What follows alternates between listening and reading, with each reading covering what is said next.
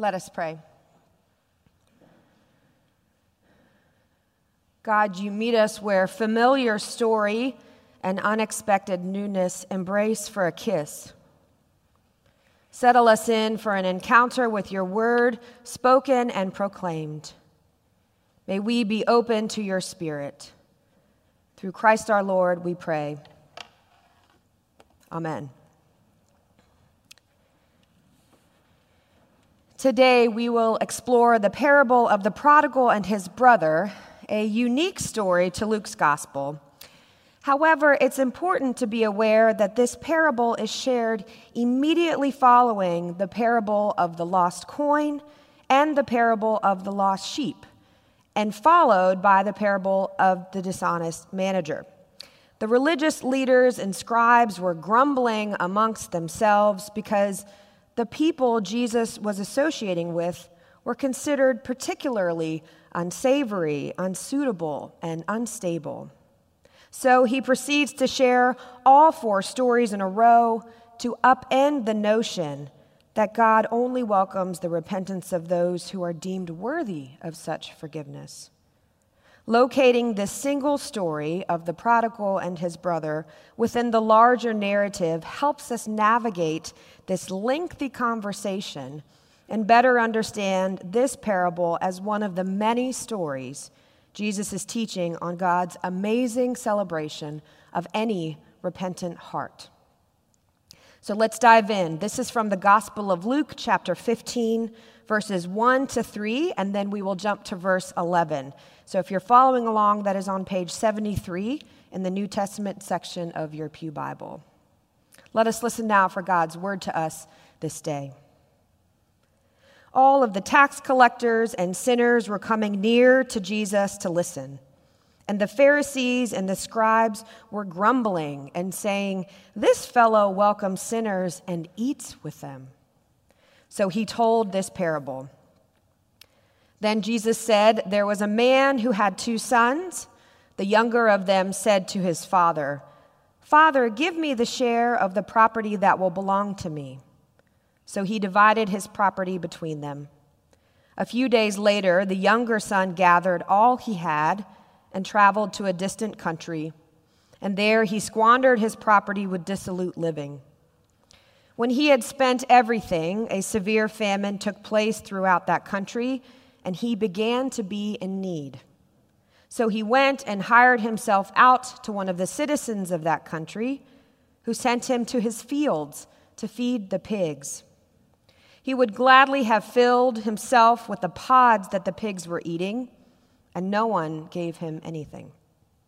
But when he came to himself, he said, 'How many of my father's hired hands have bread and enough to spare? But here I am dying of hunger. I will get up and I will go to my father, and I will say to him, Father, I have sinned against heaven and before you. I am no longer worthy to be called your son. Treat me like one of your hired hands.' So he set off and went to his father. He ran and while he was still far off, his father saw him and was filled with compassion. The father ran and put his arms around him and kissed him. Then the son said to him, 'Father, I have sinned against heaven and before you. I am no longer worthy to be called your son.' But the father said to his slaves, 'Quickly, bring out a robe, the best one. Put it on him. Put a ring on his finger and sandals on his feet. Get the fatted calf and kill it, and let us eat and celebrate. For this son of mine was dead, and he is alive again. He was lost and is found.' And they began to celebrate. Now his elder son was in the field, and when he came and approached the house, he heard music and dancing. He called one of the slaves and asked what was going on. And the slave replied, 'Your brother has come, and your father has killed the fatted calf, because he has got him back safe and sound.' Then the older son became angry and refused to go in. So his father came out and began to plead with him. But he answered his father, 'Listen, for all these years I've been working like a slave for you, and I have never disobeyed your command. Yet you have never even given me a young goat so that I might celebrate with my friends. But when this son of yours has come back, who has devoured your property with prostitutes, you killed the fatted calf for him." Then the father said to him, "Son, you are always with me, and all that is mine is yours. But we had to celebrate and rejoice, because this brother of yours was dead and has come to life. He was lost and has been found." This is the word of the Lord. Thanks be to God. In August 2011, I traveled to Stony Point, New York to attend orientation and training to serve as a PCUSA young adult volunteer. I would be traveling to Kerala, India to serve at a retirement community and home for the destitute. Young people from across our denomination and the Evangelical Lutheran Church in America attended this together. Our trainers worked hard with us, inviting us to personally reflect as we were heading out to serve. We learned that missionary work can be messy if we are not careful to be aware of our inherent bias and privilege as people from the West. Mission work can also help us to discover the single stories we have told ourselves about God and the rest of the modern world. This notion of the single story was first introduced during our orientation in New York. Together, we watched novelist Chimamanda Adichie debut her TED Talk. What I learned is that the danger of a single story, of one perspective, can lead us to default assumptions and misunderstandings. For Chimamanda, her story was from the perspective of British and American children's books, where children did not resemble her chocolate skin and kinky hair. As a result, she wrote stories about the kinds of things she was reading. Chimamanda reflected in her TED Talk that all of the characters in the books she read were white and blue-eyed. They played in the snow, they ate apples, and they talked about the weather. This, she says, despite the fact that she lived in Nigeria, where they didn't have snow. They ate mangoes, and they never talked about the weather because there was no need to. This is how impressionable and vulnerable we are in the face of a story, she says. So what the discovery of African writers, people who were more like me, did for me was this. It saved me from having a single story of what books are. What single stories have influenced your understanding of your family of origin or your neighborhood? What stories have you been told that influence your perspective on matters of immigration or social justice or climate change? During this introspective season of Lent, we are invited to consider the single stories that we cling to as people of faith, and perhaps to consider the ones that no longer fit into our developing understanding of God, the movement of the Spirit, and the call to follow Jesus. Today, we are invited into such a story of repentance and absurd grace in this classic parable of the prodigal son. The story of the prodigal is wrought with messy and complex characters who would not be featured on their high school yearbook superlative page.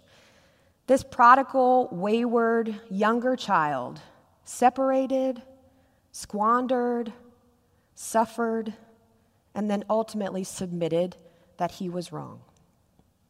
Repentance moves our story forward, welcomed by radical forgiveness, unanswered questions, and celebration.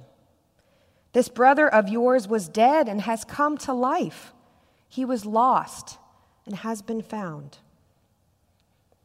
Jesus reminds his hearers that God celebrates the repentant heart with unexpected, radical grace and continues to seek after the heart of each of us, like a woman who loses a coin and a shepherd eager to return the lost sheep to the flock.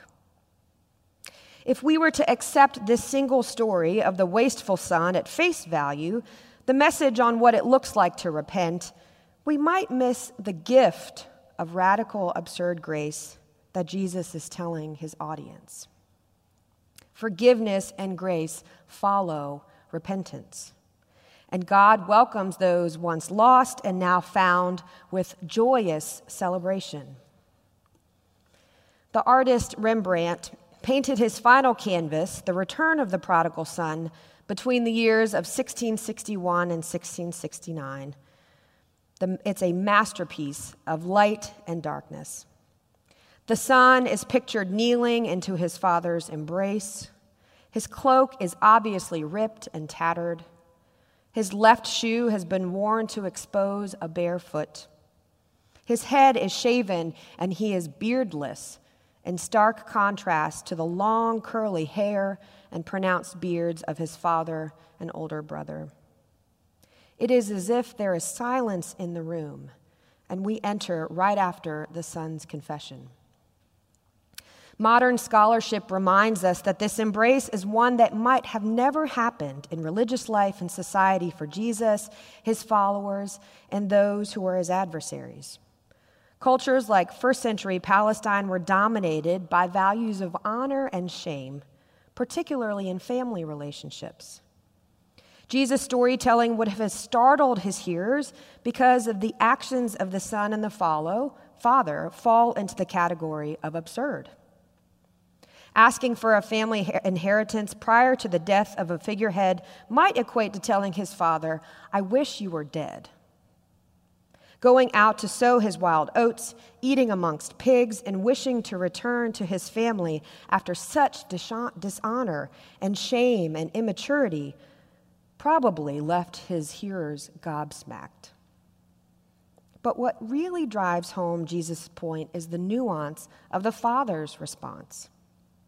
Running to meet his child who was still way off, something a first-century Palestinian man might never do. Embracing him without question, kissing him and welcoming him home without the need for explanation. The prodigal love of the father goes against all cultural expectations. This single story has left a resounding impression on those who are following this Rabbi Jesus because it upended the notion of who was invited to God's table and who received God's mercy and forgiveness in the face of repentance. This story and those around it expanded a vision of grace and acceptance for all and made those religious leaders and scribes grumble with discomfort. Jesus knew it was important to layer story after story, meaning upon meaning, to shatter those boundaries and ideals about repentance, forgiveness, and who receives God's favor. A single story was not enough. Because at risk were lives of people who were misunderstood, tax collectors who were seen as traitors aiding the Roman government. Sinners included all sorts of individuals who might have been held in contempt by the religious elite at the time. But Jesus' table fellowship with those who fell outside of acceptable life, those who were messy and complicated and struggling, those who were lost and now found, demonstrates an amazing grace and radical acceptance from a God who, before Jesus' witness, was believed to require so much from believers. What single stories do we cling to when we consider our understanding of repentance, forgiveness, and God's amazing grace? What stories no longer fit our developing understanding of what it means to be a follower of Jesus? Does our understanding of repentance create room for everyone? Does our concept of God's grace include each of God's beloved in creation? John Newton, who authored the hymn Amazing Grace in 1772, also penned a pamphlet titled Thoughts Upon the Slave Trade, renouncing his former slave profession 34 years after leaving it. It describes the horrific conditions African people experienced on the ships, and Newton apologized for making a public statement so many years after participating in the trade. It will always be a subject of humiliation for me, he said, that I was once an active instrument in a business at which now my heart shudders. This beloved hymn is not titled Amazing Fairness, though we may secretly wish that we worshiped a God who was fair. Instead, we are reminded over and over in Scripture that the good news of the gospel is God's amazing grace is amazing because it is for everyone, not just for those we think should receive it. God's amazing grace is amazing is because it's for everyone, and not just for those we think should receive it. Perhaps we could all work to let go of a single story that we have created for ourselves. Perhaps this distortion has created a critical misunderstanding in our relationship with God and with one another. Imagine the possibility of living fully into the knowledge of amazing grace for all. Imagine the possibility of being welcomed again and again by a divine love where there is enough room for everyone at the table. Imagine the possibility of extravagant grace in the face of our broken, messy, and complicated selves. This is what God gives us.